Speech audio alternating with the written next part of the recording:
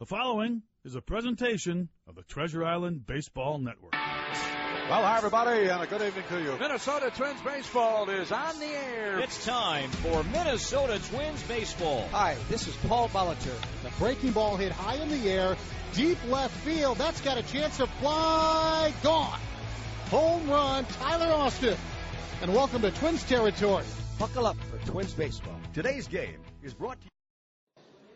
Well, good morning, everyone. Welcome to Inside Twins, brought to you by Killebrew Root Beer, made in Minnesota. It's how memories are created and legends are made. Corey Provis with you live today on a beautiful Sunday here in Detroit, where a ceremony will take place in just a little bit. We'll have most of that for you coming up as we continue our pregame coverage. Twins and the Tigers getting set for the rubber game of this three-game series. But before that game begins, Jack Morris, our buddy and our colleague, Twins great, will have his number retired here in Detroit. He will join the likes of Horton and Greenberg and Gehringer and Newhouser and Kaline, and number 47 joins that very special group, and that ceremony will begin in just a little bit. But first, we have a lot to break down in our Sunday show, Inside Twins, and to help us along today, we always are pleased to be joined by the Twins Senior Vice President and Team General Manager. We say good morning to Thad Levine. Thad, how are you? I'm doing great, Corey, and congratulations to Jack. What a tremendous honor, having been to that stadium a number of times. That's hallowed territory he's joining, and what a great achievement for him and a great accomplishment on the heels of going into the Hall of Fame. Yeah, it's really cool. Set up right now his Hall of Fame plaque. That is being displayed, kind of a stage set up on the infield grass right behind the mound. You see a home Tiger white 47, a gray 47, and a big block 47, too, all part of the ceremony that will kick off in just a bit. So a special day, and also a special day, Thad, for the Twins as we see and we look forward to watching the Major League debut of right-hander Cole Stewart today. Cole Stewart's start in the big leagues today is one of those special moments for a franchise. It's really an achievement up and down the line. You know, it started with Darren Johnson and Mike Radcliffe, who ended up drafting him. Mike Ruth was the regional director there, and Greg Grunzer was our area scout who fought for us to take Cole in 2013. And then, as do a lot of players going through the minor leagues, he had a little bit of a roller coaster ride where there were some really positive moments and some half step backward. But Cole was so singularly dedicated to his own achievement. The staff that worked with him tirelessly, Ivan Artiega, had him as a pitching coach for a number of years. We just have so many people who laid hands on Cole. The fact that he's now getting a chance to pitch in the big leagues is a testament to the hard work Cole put in, but also just the support that was put around him ever since that day that Greg Runzer recommended that we drafted him. It's obvious, Thad, that Cole made changes, and we're going to talk much more about that with Jeremy Zoll coming up and also throughout the broadcast. But how much of this you think traces back to the fact that a former first-round pick in 2013 was not claimed in the most recent Rule 5 draft? Can you look back and say that was a catalyst moment to maybe force Cole to change up some things if he wanted to reach the big league level? Well, if you've spent any time around Cole Stewart, you know that he is supremely convicted and committed to working. So he walked into our organization, I think, with a lot of success and a lot of ideas how to continue that success. And I think this is a classic case with a lot of players. We talk about it openly. You want to see them face adversity at the minor league level, see how they respond to that adversity. I think we've talked in weeks past about the fact that Byron Buxton and Jose Berrios, by and large, got to the big leagues before they experienced that adversity. Well, as you just referenced, Cole experienced that adversity last year in the minor leagues and then ultimately not getting selected in the Rule 5. I think that really shifted his mindset to being a little bit more open-minded to some changes that could be implemented. But then I think he deserves a ton of credit for really embracing those changes and now maximizing his skill set such to the point that he was the right choice for us to bring up right now to not only get this start, but potentially a few starts down the stretch.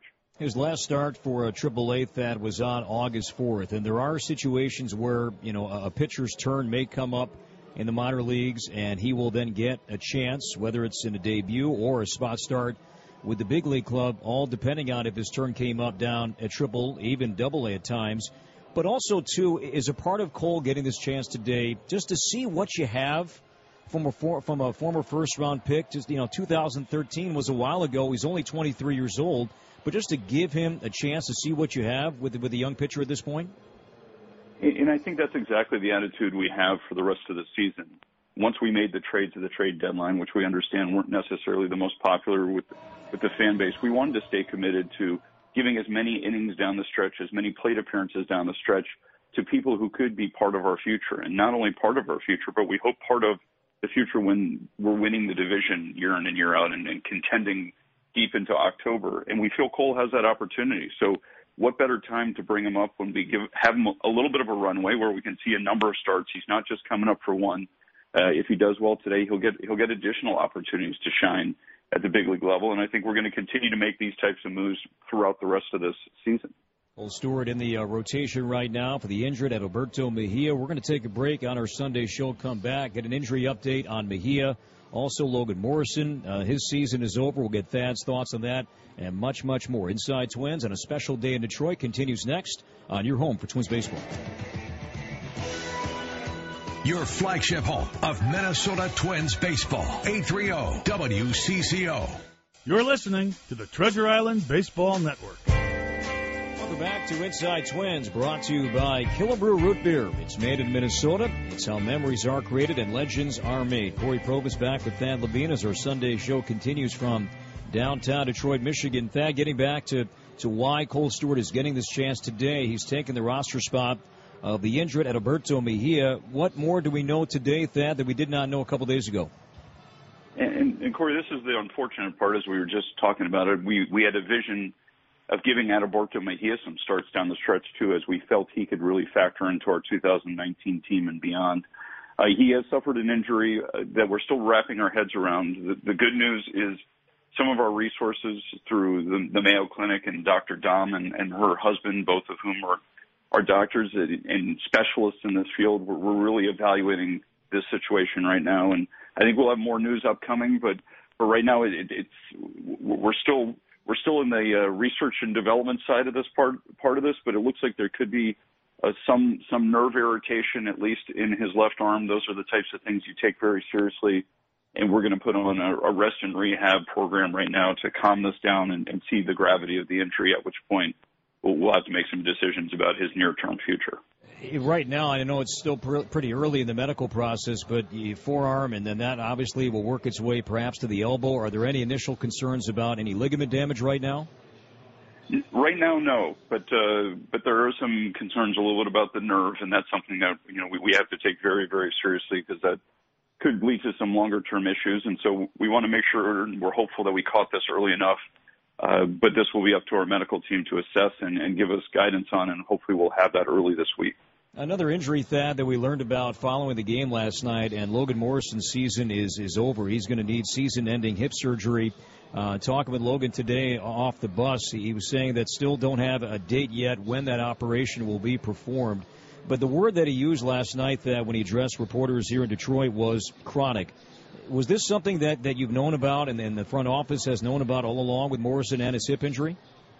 Well, I think this is a case where, sometimes fans don't realize exactly what's going on behind the scenes with players, especially ones that just kind of fight through some injuries. But we have been aware for a little while that Logan has had a pretty significant tear of his labrum in his hip.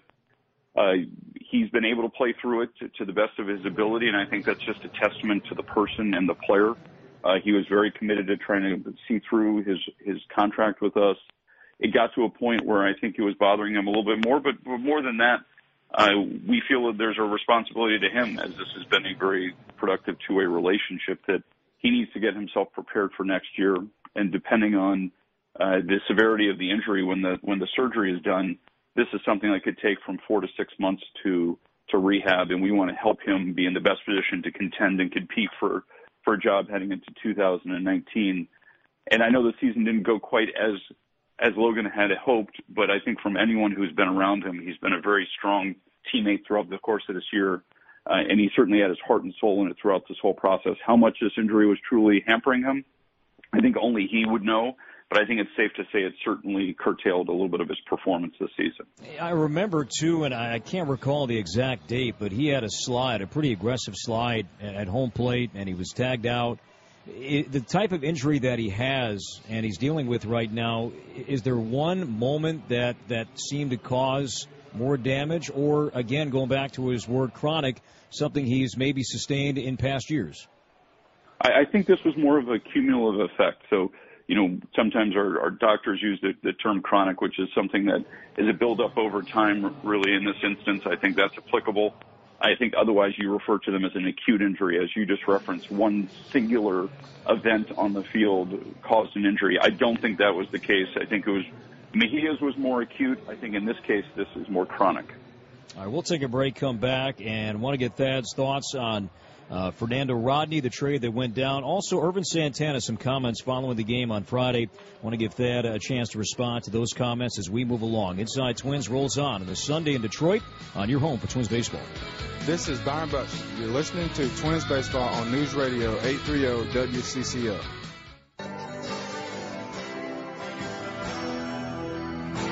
Welcome back to Inside Twins, brought to you by Killebrew Root Beer. It's made in Minnesota, and that's how memories are created and legends are made. Corey Provis back with Thad Levine as our Sunday program continues. And Thad, I want to go back to Friday night, if I can, following a 5-3 loss. Ervin Santana spoke in the clubhouse after the game, and these were his words, quote, "They gave up. We're not giving up, but they did. They took our pieces away, and it's difficult to play without our good pieces.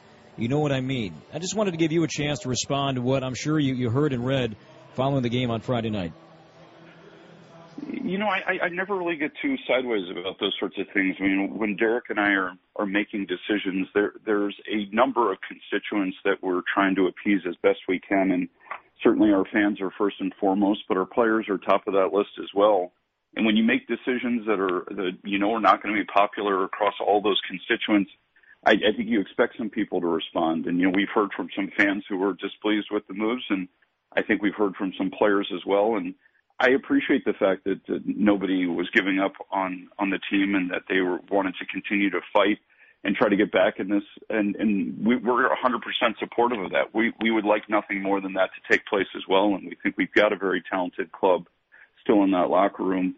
But the challenges that these roles hold is that we're not necessarily in it for a popularity contest to try to appease as many constituents at a singular time. What we're hoping to do is make the best decisions with the information we have at the individual times, and the goal for us is to try to be as competitive as we can be for a long time horizon. And based upon where we were at the trade deadline, and then coupled with based upon how much interest there were in some of our players, we felt as if we had a chance to take a half step back, to take a meaningful step forward without really cutting into the talent base for 2019 and beyond. So at some level, I appreciate the fact that Ervin is still fighting. He just joined the club recently, and for him to come in with that level of confidence and energy, I appreciate. And I don't expect necessarily the players to see eye to eye with us on this, nor do the fans. Hopefully, over the long run, this will have proven to be a step in the right direction for the franchise. That was our intent when we made the trades at the deadline. And Thad, too, speaking of interest in players, Fernando Rodney was traded as the team arrived into Detroit back on Thursday. The interest in Rodney, was there interest back in July, or did it pick up now into the August waiver period?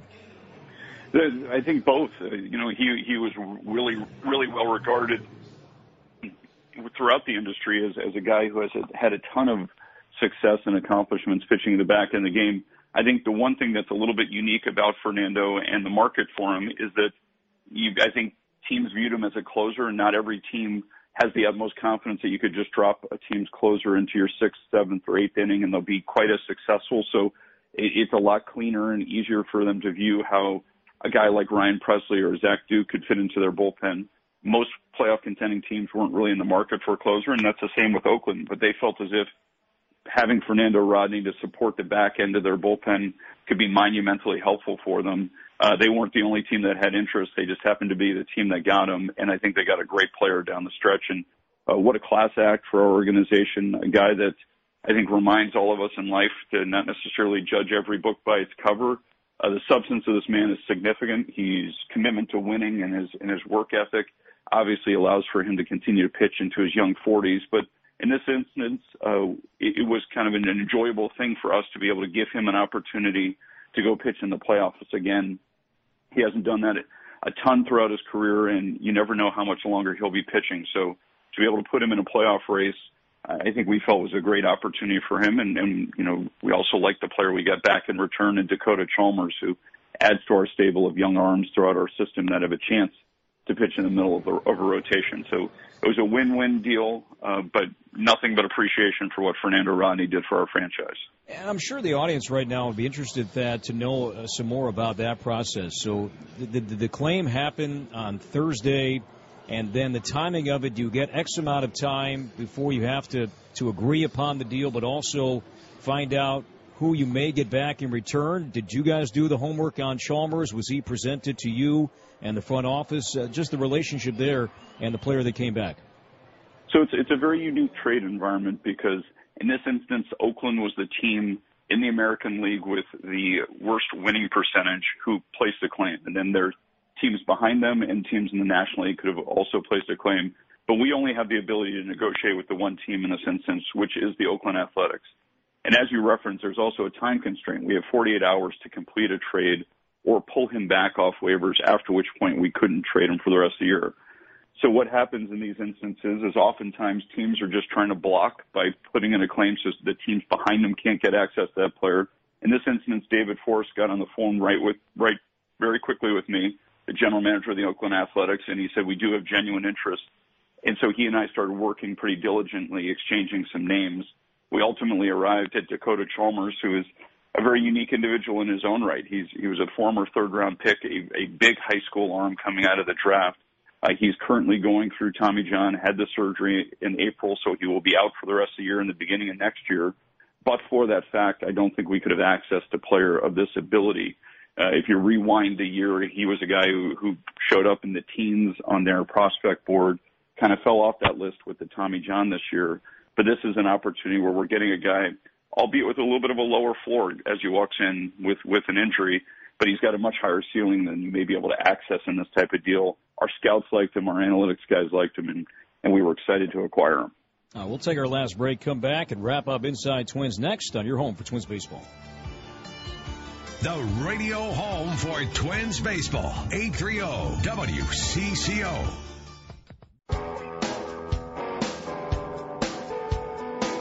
Welcome back to Inside Twins. Last few minutes of our Sunday program, Inside Twins, brought to you by Killebrew Root Beer. Made in Minnesota, it's how memories are created and legends are made. Corey Provis back with Thad Levine. And Thad, I wanted to wrap up our Sunday show today with Michael Pineda. And Chris and I were talking a little bit last night. He had another good outing yesterday, 3 scoreless innings for Fort Myers. And it seems like he will, join the Twins in some role in September. And the initial thought was, okay, he'll come out of the bullpen. But could he even start a game or two and not go 5 or 6 innings, but just stay in that starter's mentality in September and go, 3 innings here and then 2 innings and just kind of mix it up? Or will he be used strictly out of the bullpen if he's healthy come September? I think your point is extremely valid, Corey. We don't have an exact blueprint mapped out. We're just so encouraged that his health has progressed as it has. You referenced he made a nice start last night, gave up a few hits, didn't walk anybody, struck out a few in a couple innings down in Fort Myers. I think we're very open to him coming up, and if health withstanding, he's able to pitch multiple innings. There's no reason he can start a game versus coming in the middle or later part of the game. I think where this is entirely up to Michael and his progress through the rehab protocol. So far, so good. It's been extremely encouraging. We always had a vision that he could contribute in September. We always were hopeful that it was going to be towards a playoff destination. In this case, we probably have a little bit more latitude and creativity that we can use in his innings, and we very well may end up trying him as a starter just in a more abbreviated look. Final minute of our show, Thad, if we can close on Byron Buxton. The plan is for him to come off the DL and play Tuesday with Rochester? That's the plan, and we are all keeping our fingers crossed that his injury issues are behind him. I think this wrist issue was something he's going to have to manage for the rest of the season, and we will just work with him to see how best he does that. But we're encouraged with the progress recently, and we're hopeful that all the trials and tribulations of the 2018 season are behind Byron at this point. And in 10 seconds, is Buxton still an option to come up in September? Absolutely. It's a health thing first. We want to make sure that he's healthy and able, because we still are looking at the long term with Byron. So we're going to continue to prioritize health first, and then we'll make baseball decisions secondarily. Thad, thanks a lot. Great job on the show today. We appreciate it. Thank you for having me on, Corey. Now we thank Thad Levine. Stay tuned. More to come from Detroit next on your home for Twins baseball. You have been listening to Inside Twins, brought to you by Killebrew Root Beer. Made in Minnesota. It's how memories are created and legends are made. This has been a presentation of the Treasure Island Baseball Network.